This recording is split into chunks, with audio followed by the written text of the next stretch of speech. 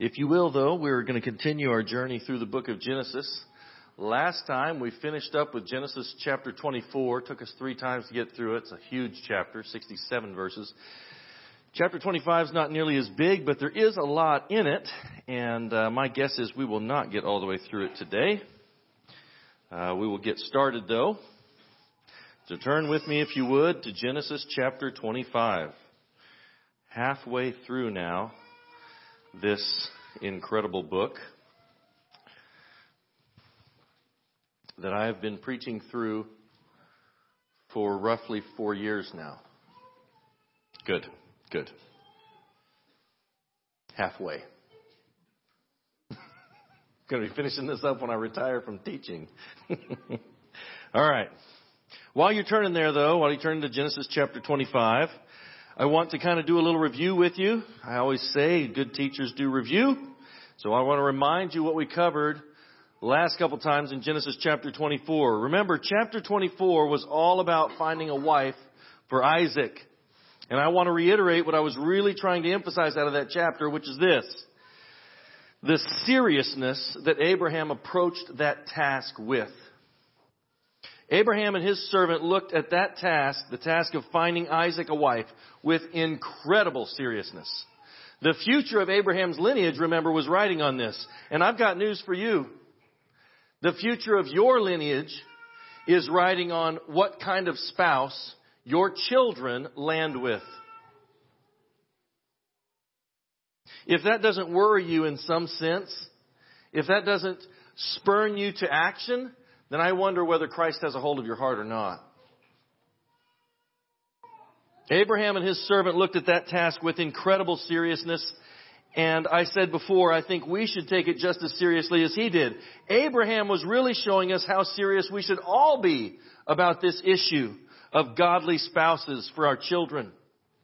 Who you marry is a far more important decision than where you go to college, what major you choose, what career you end up in, what house you live in, what town you work in, etc.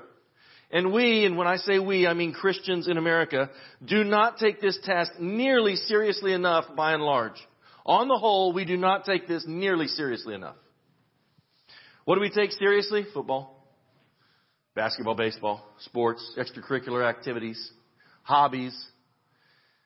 We're the only place in the world where you can find a professional wiffle ball league.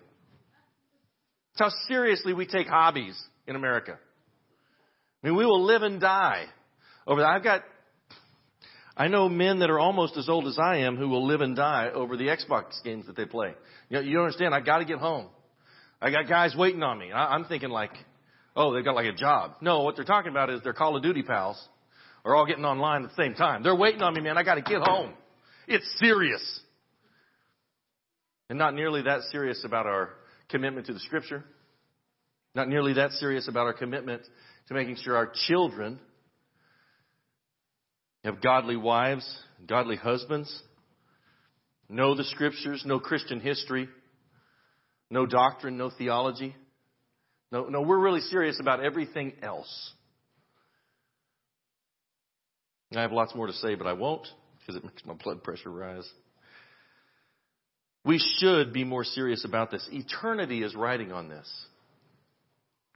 Literally, in a very real sense, the eternal well-being of your own children, your own grandchildren, your own great-grandchildren is riding on who your child chooses as a mate. There's no such thing as it being so serious. You cannot stress it too much. It's very serious.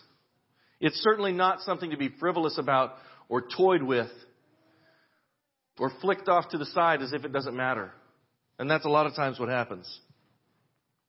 Abraham realized that truth, and he faced it with ultimate seriousness. And that's why Abraham was willing to sacrifice whatever was necessary in order to secure the right kind of spouse for his son. We pointed out that Abraham's ultimate concern was that his son not get entangled with an ungodly Canaanite girl. Why? He knows a pagan girl, an ungodly girl from this culture that he's living in, is not going to teach godliness to his grandchildren. And an ungodly Canaanite pagan girl from this culture will not teach godliness to your grandchildren either. Abraham knows an ungodly girl is not going to be equally yoked with his son, and that issue should be just as important to us today. It was an important enough issue that Abraham was willing to single out his most trustworthy servant, make him swear an oath on Abraham's own loins, equip him with whatever he needed, and send him on a journey of more than 1,000 miles round trip to find a suitable bride. That is taking that issue seriously. And by the way, the 1,000-mile round trip was far before interstates and cars. This was going to take serious work. And what happened because of it? He took it very seriously. And what happened? God rewarded their godly priorities and diligence with the kind of success that godly diligence typically produces. If we were as concerned about our children as we say we are, the Christian community in America would look much different. But a lot of times when we say we're concerned about our children, what we really mean, to our shame, is that we're concerned that our children make us look good. And that's not really being concerned about our children. That's being concerned about our own self-image.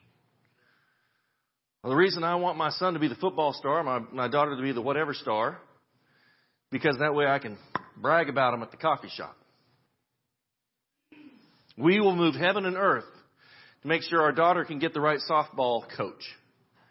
Our son can get the right whatever, football coach, or into the good school, and not care about the spouse that they bring home. If we were diligent, I wonder what it would look like if we were as diligent as we are about sports and extracurricular activity, all the things that don't matter in the scheme of things in eternity, they don't matter. If we were that serious as we are about those, if we were that serious about our children knowing the Scripture, about our children, making sure our children choose godly mates, what would the Christian community in America look like? I don't know, but it wouldn't look like what we typically see today. It would cut out a lot of the nonsense and the noise. They're very diligent. They're very serious about this thing. We find God, because of this, their seriousness. Remember, Eliezer is just as serious as Abraham. Eliezer knows how serious Abraham is about this. And Eliezer is a good shepherd. He's a good student. He's a good servant. He's kind of the model, I said before, of really what a godly pastor should look like. He takes very seriously the issue of the bride. And we find God leading Eliezer to a girl that's beyond his wildest dreams. She's a diamond among the gravel. She's a rose among the thorns. She's strong, she's fit, she's healthy. She's an incredibly hard worker. I cannot stress to you how serious a work ethic is in the character of a person. But not just men, by the way. I agree that we have a real dearth of work ethic in our culture. There are very many men who are just scared of hard work. They're scared of physical labor. Like, am I going to have to do that with my own hands? Can I pay somebody for that? Right? It's true. But you know what else we have a dearth of? We also have it in our ladies. And we don't often talk about that. But if you're going to be a godly mom, you are going to have serious work ethic. If you would like to see what work ethic looks like, I double dare you, go out to my house on any given day of the week and follow my wife around. See if you can keep up. She's not here, so I can brag on her. She homeschools 4 little kids. She makes food. She does. I don't know when I'm really serious. I do not know when she finds the time to do laundry. I don't know when that happens. But somehow it does. To keep a home, to do all the things she does, requires diligence. And the truth is, a lot of times we live in a day and age when shortcuts are just easier and we would just like to shortcut it. And so we'll pass off anything when it comes to the raising of our children to somebody else. I'm glad Eliezer didn't have that mindset. He finds a girl that doesn't have that mindset. Strong, fit, healthy, hard worker, and a woman of high character. She's so far beyond what he imagined he might find that at one point we find him staring, and the Bible says marveling at her. He's literally dumbfounded at what a jewel of a young woman he's just found for Isaac. I can understand that. I can see what he's thinking. Like, how is this girl still like available? How is a girl like this not already snapped up? Well, sometimes it's because the priorities, the things that people are looking for in the culture, are not those godly values. The things that they're much more concerned with are things like, are they from a wealthy, influential family? Will having this marriage forward my social standing? And by the way, we can be just as guilty of that today. The Lord had orchestrated everything perfectly. Think about what it took for the Lord to orchestrate that timing. He goes, Eliezer and his men are going 500 miles, and they show up on the outskirts of town by the well. And it just so happens that literally as they're pulling up to the well and Eliezer is praying, then Rebekah comes out. If she would have been 30 minutes earlier that day, she would have missed it. If she would have been there and back already, he'd have never seen her. What would have happened? It really doesn't matter. There's not a plan B with God. He knew that. He knew what timing would be necessary on both parts. And he made sure both parties ended up at the right place in the right time. You know, sometimes you can have divine delays. Do you ever get frustrated at that? Because I'm going to say something. I do. Okay? If I've got my own timeline for the day set and I've got to be at such and such place at such and such time, typically when I'm 5 miles away from that place, I'm already 10 minutes behind anyway. Don't slow me down. Right? Had a professor tell me one time. Came into class. He goes, Mr. Wilson, you're right on time today. I was like, I know. It's incredible. He says, look, I just figure 5 minutes late's 10 minutes early for you, man. Yeah. One of my favorite professors. Yeah. And when you get delayed, do you get upset about it? I do. Do you know that sometimes God has a divine delay? Because his timing isn't your timing? Do you guys remember years ago when there was the DC sniper? You remember that? Golly, that was more than like a decade ago now, wasn't it? There was a man who was basically terrorizing the Washington, D.C. area. He had drilled, we find out later, we didn't know it at the time, we find out later, he'd taken this old car, taken the back seats out of it, and drilled some holes in the trunk. And he would go park this old car, and he would literally shoot out, he would lay down in the car so nobody could see he was in there, and he was shooting out these holes in the trunk. He was killing people around the D.C. area. And there was some truck drivers, of all things, who were talking about it back and forth while they were trucking around the Beltway. And one of them, a Christian, says, you know, we should pray about this. And there was a bunch of chatter on the radios like, man, I'd like to, we need to stop somewhere and just pray. Pray that God would, let this guy get caught. And everybody's, I can't, I'm on a time schedule here, man. I'm a trucker. Like my paycheck requires me to be at a certain place at a certain time. So one of the guys comes back and says, look, I'm going to pull over at this certain stop and I'm going to pray. And if any of you all want to pull in here and pray with me, come on. And there were so many trucks they couldn't hardly fit them into the ramp. So many guys stopped off to pray. And you know they found him the next day? I'm sure those were just coincidental things. Those guys were willing to have their day's routine held back because something of the Lord required their attention. And I fear that in the day and age we live, we're much less apt to do that. I'm not saying that every one of you is that. I know I'm that way. And I get frustrated when my timeline gets,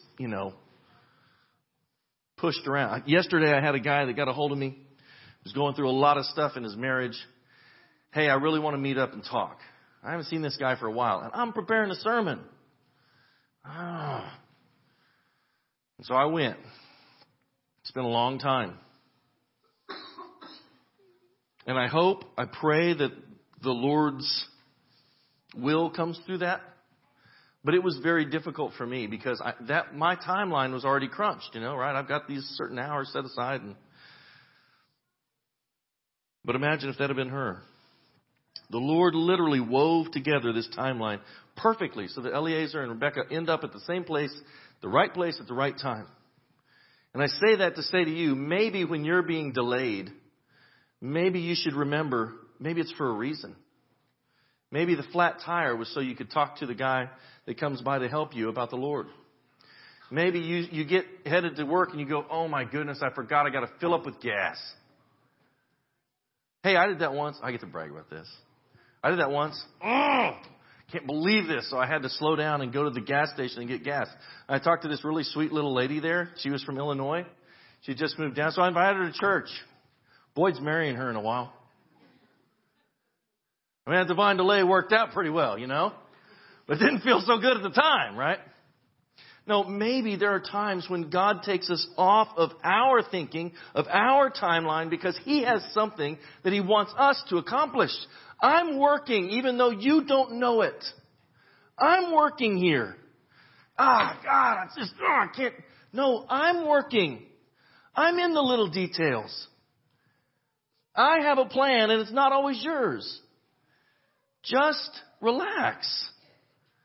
Relax and remember, focus on me. Not that you got to get all this done today. There are other people that you can minister in that. And I'm preaching to me. I'm bad about that. I know that.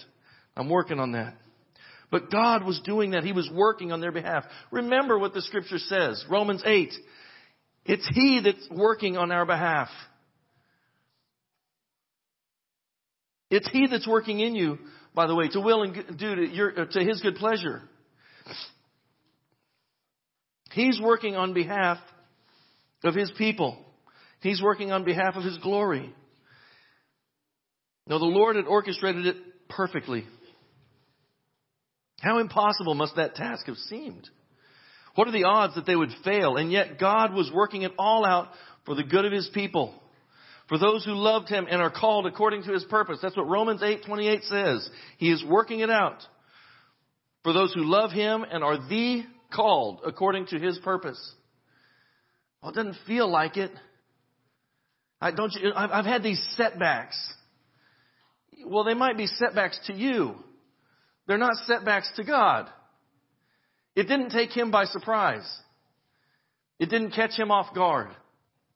He may be using what you think of as a setback to increase your faith. To literally teach you that you can trust Him.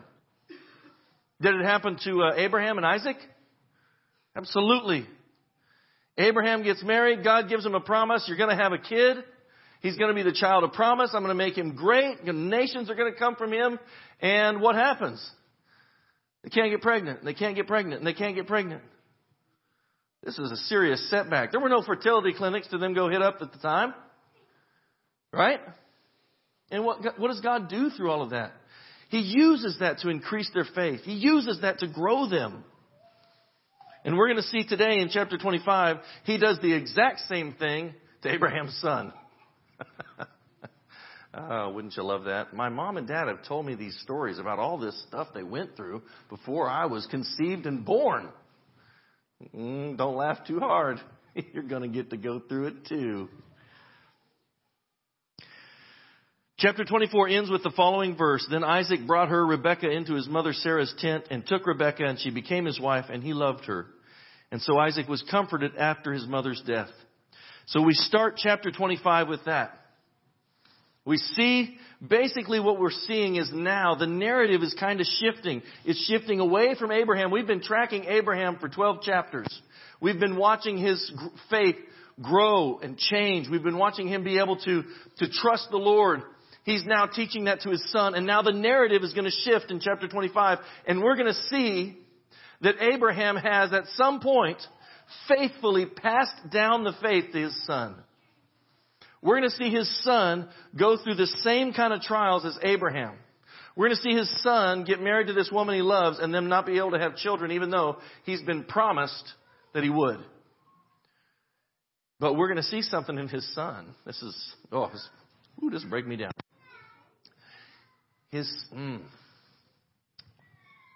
Forgive me, Lord. His son has an advantage. His son knows how to handle the trial because he's learned it from Dad. His son is going to get from A to B in his spiritual journey much faster than Abraham did. And that's because I am firmly convinced Abraham was willing to share with him, here's what's gone on. Here's what God's done in my life. I don't want you to make the same mistakes. If this happens to you, if you get into this situation with the Lord, here's how to handle it the right way. I didn't handle it the right way. I did this. Don't do that. Here in chapter 25, we're going to see that very thing. Remember, Abraham couldn't have children. What do? What's the plan that Sarah hatches? Hey, we're having trouble having kids, so take your maidservant. We'll have a baby through her. Isaac knows that's not the way to handle this. Isaac knows from Abraham, from his dad, from catching this faith being taught to him, Isaac knows that's not the way to handle this. The way to handle this is to petition the Lord. It's in the Lord's hand. Only the Lord can open and close the womb. And so we'll see him do exactly that. So let's get in here. Chapter 25. Without further ado. Chapter 25. Let's pray. Lord, thank you for your word. I ask you might grant me grace to exposit and preach it faithfully today, that your people might be built up and encouraged, that they might be challenged and comforted, that they might be strengthened in their efforts to live a life that's fully pleasing to you. We thank you for it, Lord, in Jesus' name. And all God's people said, amen. Chapter 25. Abraham again took a wife, and her name was Keturah. And she bore him Zimran, Jokshan, Medan, Midian, Ishbak, and Shua. Jokshan begot Sheba and Dedan. By the way, it's often easy to forget that Abraham took another wife after Sarah and fathered 6 more sons. There's actually some theological debate as to whether he married her before Sarah was dead or not. And I won't get into all of that. You can look that up and parse that out yourself if you'd like. But the long story short is this. He fathered 6 more sons. Okay? Most of the time, if you ask a Christian or anybody in our culture about Abraham, typically they can tell you, well, yeah, he had a son named Isaac. He was the son of promise, right? They kind of know that story. And sometimes if they're, really a Bible student, they'll tell you, well, yeah, not just that. He also had another son, Ishmael. But for some reason, we forget about these other 6, right? No, Abraham didn't have just 1 son or 2. He had 8. Okay? Now, these were through more of like what we would call a concubine, really. She was a wife, but she wasn't really a wife in the same sense that Sarah was. But in total, Abraham had 8 sons. And these sons of Keturah, these 6 children, these boys of Keturah, would themselves become the fathers of entire nations and distinct people groups. Zimran, we're told by Josephus, the historian, lived in a country known at the time as Arabia Felix. Felix is Latin for fertile. So that would mean like fertile Arabia. Basically, they're talking about, today we would call it Yemen. Right? This portion of Arabia that's well watered, that has streams, not all of Arabia is a desert. Most of it is. But this part's not.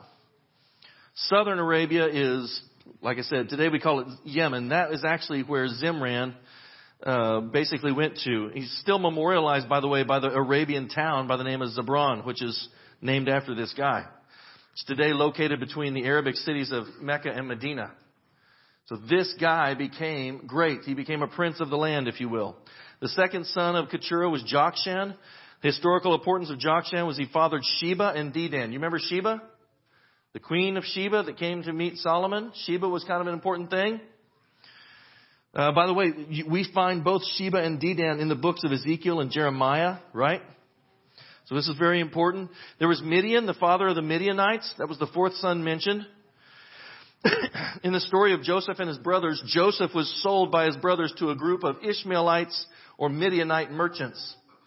So they were very historically important as well.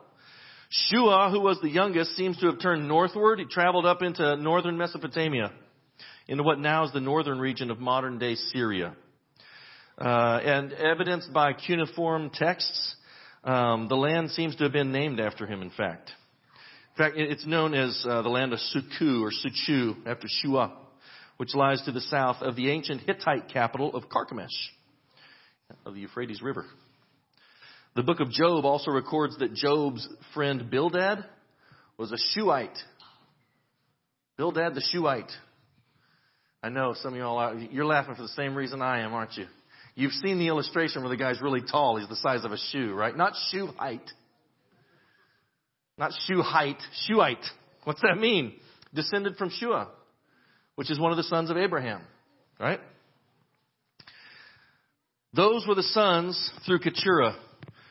And they're also a further demonstration that in Abraham's marriage to Sarah, whatever fertility problems that existed seemed to have stemmed from her family, which we're going to see today again with Rebekah. Going on, verse 3. And the sons of Dedan were Eshurim, Leschim, Luamim, and the sons of Midian were Ephah, Epher, Hanok, Abidah, and Eldah. And these were the children of Keturah. Verses 1 through 6 also serve to establish the fact that Abraham was, in fact, the father of many nations, just like God told him. He didn't forget that promise when Abraham died. That should be great comfort to us today. God does not forget His covenant, and He doesn't forget His covenant people.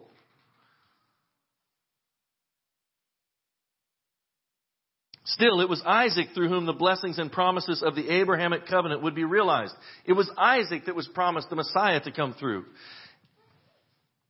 In fact, the promise to Abraham in Genesis 17:4 was fulfilled, remember, with those children. Verse 5, and Abraham gave all he had to Isaac. But when Abraham gave gifts to the sons of the concubines, so these were not in the same category, obviously, as Isaac. Abraham gave gifts to the sons of the concubines which Abraham had. And while he was still living, he sent them eastward, away from Isaac his son, to the country of the east. Consistent with his faith in God, Abraham gave gifts to his other children and sent them off so that they would be out of Isaac's way. They would not be competing with Isaac. They wouldn't be fighting with Isaac. It was kind of the deal. Then what happens? Verse 7. This is the sum of the years of Abraham's life which he lived, 175 years. Then Abraham breathed his last and died in a good old age, an old man and full of years, and was gathered together to his people. He passed away. After a rich and full life, Abraham died, which was a fulfillment, by the way, of the word of God to Abraham. Remember, God had told Abraham in chapter 15, as for you, you'll go to your fathers in peace and be buried at a good old age. And remember, he struggled to believe that. And eventually what we see is in his latter years, he finally did believe that. He finally realized my protection is not in how many men I have, how many swords I have, how well I can fight. It's in the Lord God. By the way, as a side note here, for those of you that like little academia trivia, I had a conversation this week with a precious saint about this thing, and so I thought I'd bring this up because it kind of comes in. Genesis 6:3 tells us this: the Lord said, my spirit will not strive with man forever, for he is indeed flesh, yet his days shall be 120 years. And the conversation I was having was because this precious saint was asking, okay, what does that mean? Does that mean that people will no longer live more than 120 years? And I said, no, that's not what that means. But I have also heard that. And we were kind of talking about that. I said, I've heard that too. I was actually taught that when I was a kid. And he said, yeah, me too. That's very common in our culture. I don't know where it came from. I was trying to figure out where that came from, by the way. My guess is probably someone who was very well-known radio teacher or TV teacher had said that at some point. And it just kind of gets out there. Does that make sense? But actually, that's not what that's talking about. Genesis chapter 6, verse 3, when it's talking about, hey, my spirit will not strive with man forever. He's indeed flesh. His days will be 120 years. He's saying in 120 years, there's going to come a flood and kill humanity. The clock is ticking. You'll notice after that, by the way, is when he speaks to Noah and says, hey, yo boy, build a boat, get on it, right? There's coming a flood. That's what he was talking. It was not saying the natural lifespan of man will be no more than 120 years, right? But by the way, this is one of the places where we can obviously see that's not true, right? Well, if he said that in chapter 6, but Abraham's living to 175 years in chapter 25, obviously that's not what he's saying. Does that make sense? But we still have people today, every now and again, that'll live more than 120 years. That's a long time. I mean, in today's terms. I mean, I know like in Noah's day, it's like a whippersnapper. Died so young. He was so full of life. Took us by surprise. But today, that would be a very, long lifespan, right? In fact, I read about, while I was studying for this, I actually read about a woman named Jean Calment, French woman who just died in the late 90s, but we have very good records of her birth. That's why it's a big deal. She lived to be 122. It's a long way. It's a long time. In fact, she lived so long that they actually commissioned university studies to try to figure out how in the world did she live this long. Right? What's her secret, right? It's crazy. Anyway, I won't get into that. Let's get back to this, okay? Back to the passage at hand. The sum of the years of Abraham's life which he lived was 175 years. Then Abraham breathed his last and died in a good old age, an old man full of years, gathered to his people. And his sons, Isaac and Ishmael, buried him in the cave of Machpelah. Now, why would that be strange? It wouldn't be strange to me to read that Isaac buried him. It would be strange to me to read that Ishmael was there. Why? I want you to think about this. Why would that be strange? Well, Ishmael, remember, had left. He'd gone off. He's not around. And there are no phones or internet. There's no Pony Express. Right? There's not a mail service to get the message out to him. There's no way for Ishmael to know that his dad died. Unless Isaac, through having great decency and grace. Remember, Isaac can still remember when Ishmael was picking on him when they were kids. And yet when their dad dies, he sends a communication of some sort to Ishmael and says, Dad's gone. Come home, let's bury him. I think that says something about Isaac's character.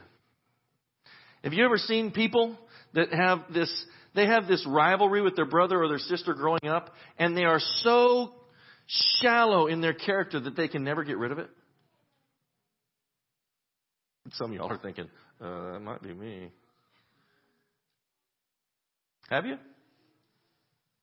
I've struggled with that before. My brother and the brother I grew up with, who was 2 years younger than me, we've had some doozies of some fights before. At some point, though, we had to grow up and get beyond that. The last time we really had a tangling that went to the ground, it was a long time ago. It was at least like 2 years. I'm serious. I think my brother's 38 and I was 40. I tackled him in a wheat field. You are not going to talk that way to me. He's like, are you serious? Yes, I'm serious. Oh, man. All the things that I hate about humanity, they stare at me in the mirror sometimes, right? No, there are people like that, though. Get so angry at their brother or sister. They get so bitter over, Mom said this to you. She always treated you better. Dad always liked you more when we were kids. You know what? Ishmael could have said that too. Isaac could have said those kind of things to Ishmael.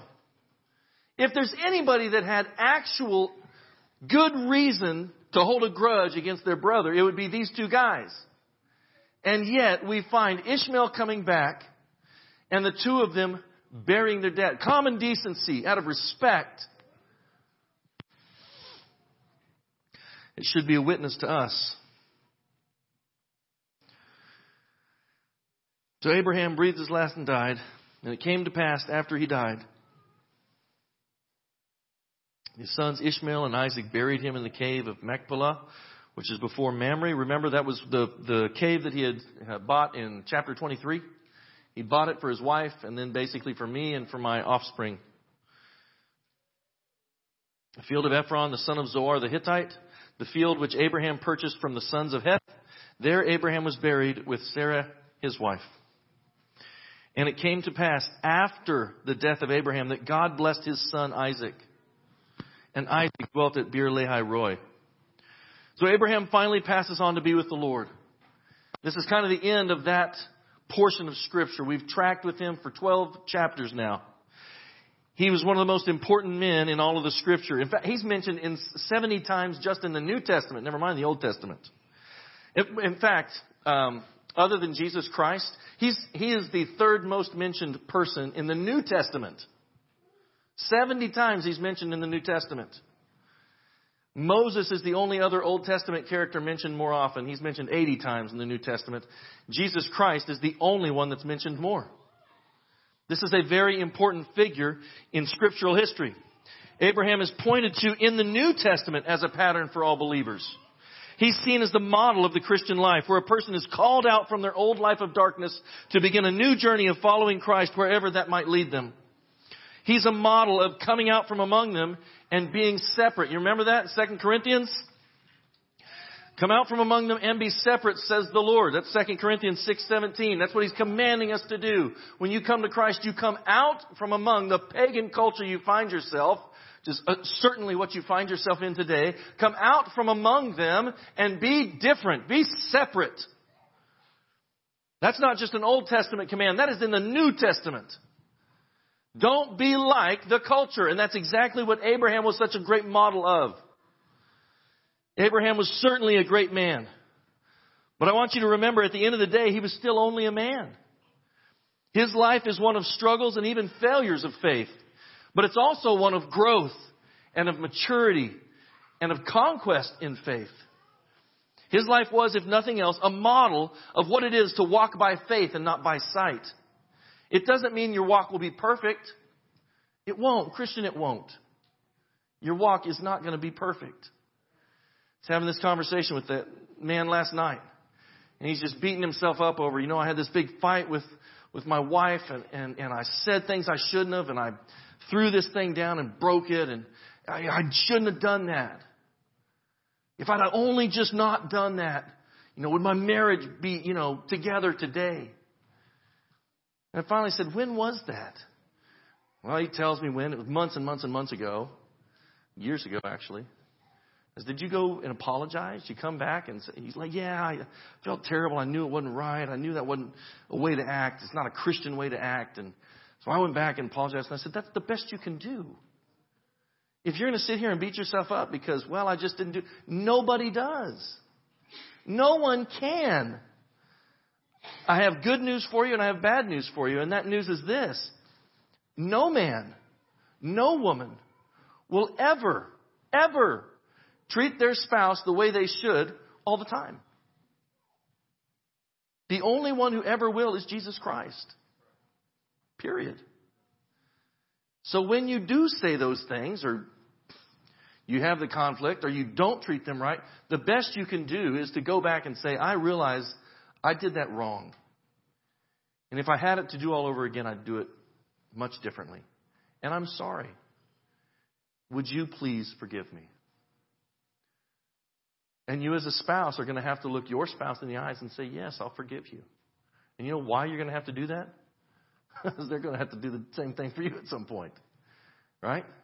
Yes, I'll forgive you. Of course I'll forgive you. I love you.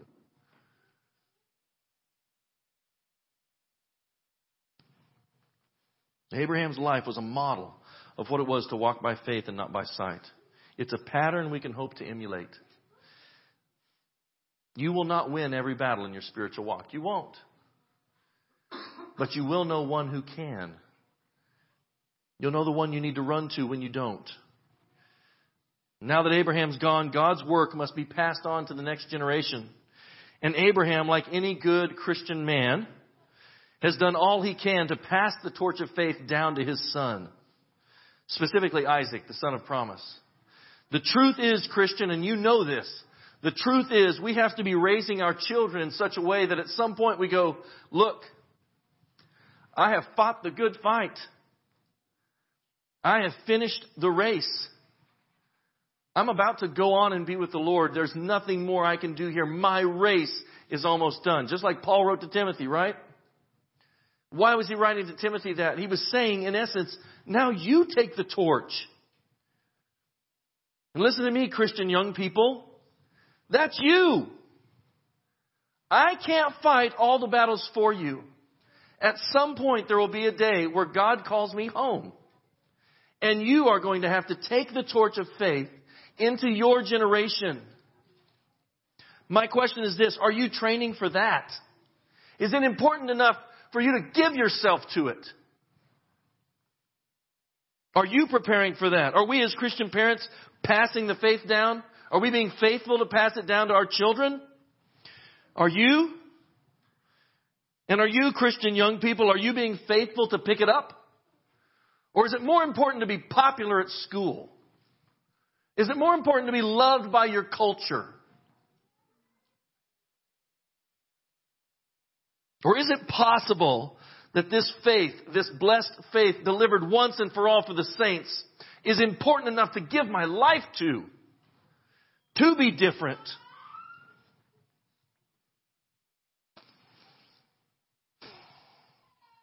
Abraham's now gone, but the purposes and promises of God remained in effect. In verse 11, Moses reminds us of this truth.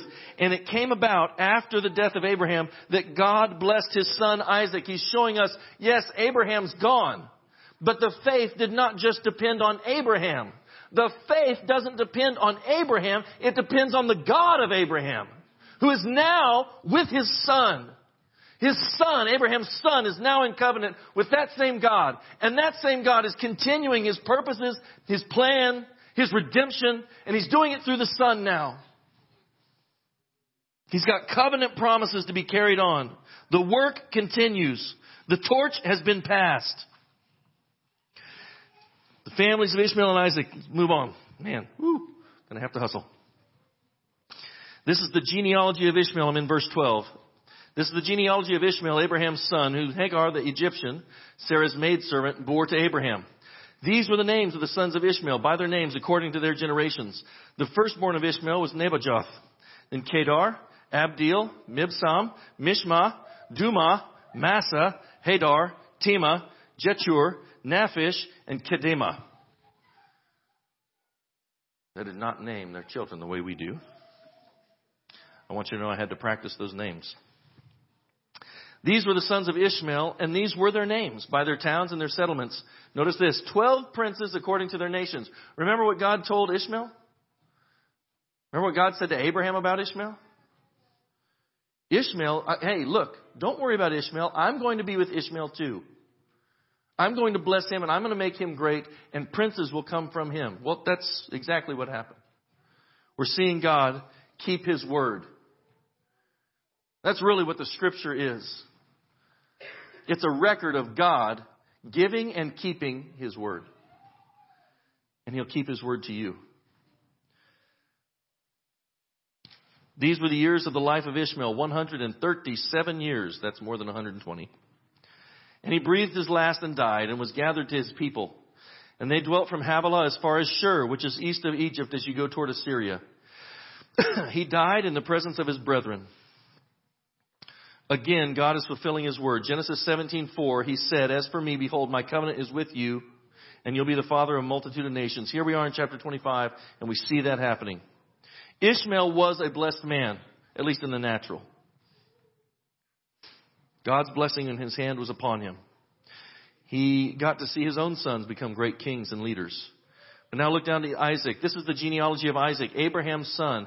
Abraham begot Isaac. Isaac was 40 years old when he took Rebekah as wife, the daughter of Bethuel, the Syrian of Padan Aram, the sister of Laban the Syrian.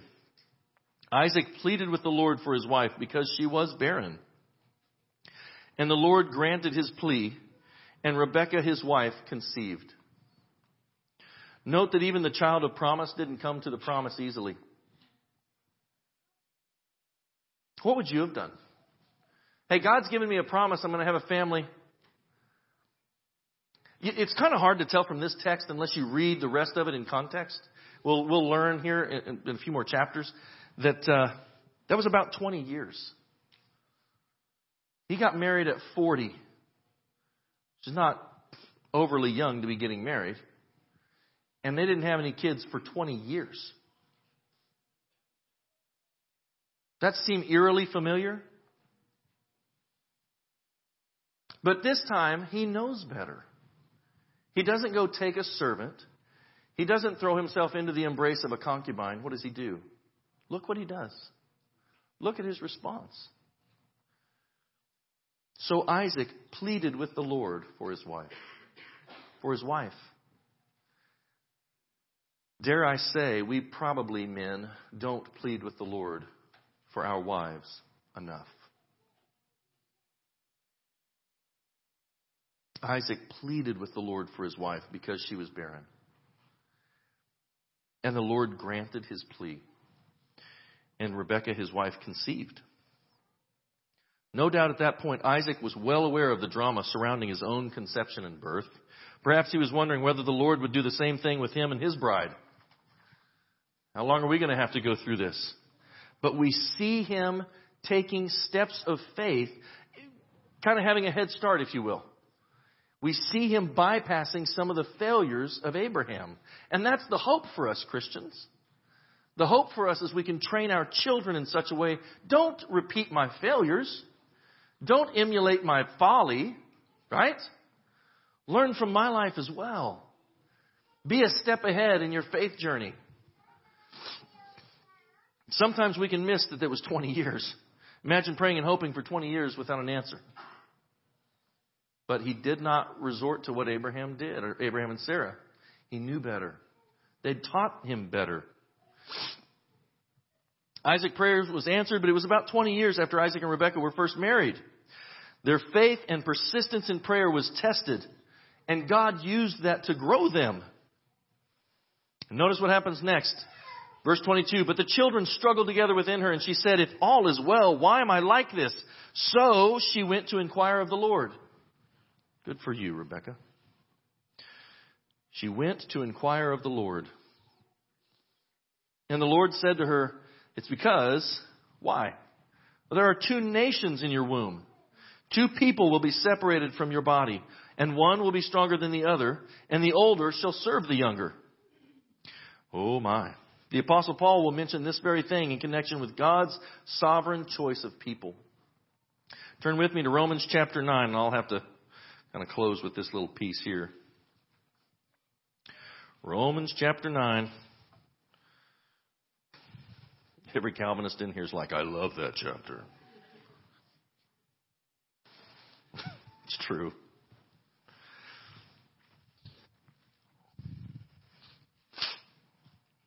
Start at verse 9. Romans chapter 9, verse 9.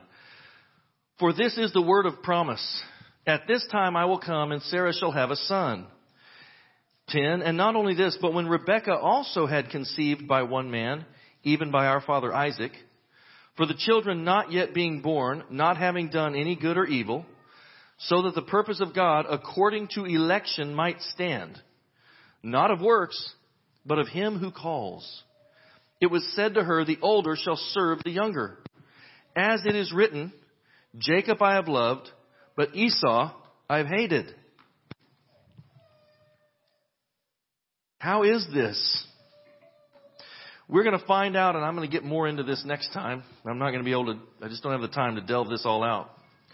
But the long story short is this. The writer is showing God has chosen before they were ever born. This is who they are. This is what they'll do. And this is who I'll save. And that's hard for us to come to grips with. We like to think that we are the ones in control of our destiny. Right? Invictus. We like the Invictus poem, right? I am the captain of my fate. I am the captain of my soul. We like that, don't we? But I've got news for you. Christian, there are things about your life that you cannot control. They are beyond your control. And there are certain things about your life that God has determined before you were ever born, before you were ever conceived, before the world began. The Bible says He wrote your name before the world began. He chose us in Him before the foundation of the world. There are times, you know what, there are times where we can be covetous. We don't realize it. We don't think of it in those terms. But we see somebody that has more. Oh man, that guy's got a great house. Or what a, great car. Or what a great marriage. Or what a great job. Or the career. He's so influential. Or she's so blessed with X, Y, Z. We can see all of those things. And we can become covetous. Well, God hasn't given me enough. That's really what our hearts are saying when we do that, right? When I look at the guy down the road that's got the bigger house, and trust me, I struggle with that at times. I got 4 kids, and it's easy for us to outgrow our house, if you will. No, the Lord has given me all I need. If I need more, then I need to ask. You have not because you ask not. And when you ask, James 4 says, you don't receive because you ask amiss, that you might spend it on your own pleasures. In other words, you're just asking for the comforts of your flesh rather than asking for something you need. But if it's a need, then you bring it to the Lord. And let the Lord provide. And I've got news. It probably won't be news to most of you. It will not always be the way that you want or the way that you think of. Right? But the Lord has promised to provide for you. You are His people. If you're living by faith in Jesus Christ, you're His child. He does not forget His children. He's chosen certain things about your life. And rather than be ungrateful and covetous, we should be turning to Him in thanks. I mean, the Lord's given me a house. In 2007, I was in Africa for a few weeks. Let me tell you something. I saw a real different standard of living. If you had a thatched roof that didn't leak too much, that was really a big deal. I got a house with a shingle roof. That's a whole lot better than a lot of folks have. Yeah, but my kids' bedrooms are so small. My kids all have beds. They have bedrooms.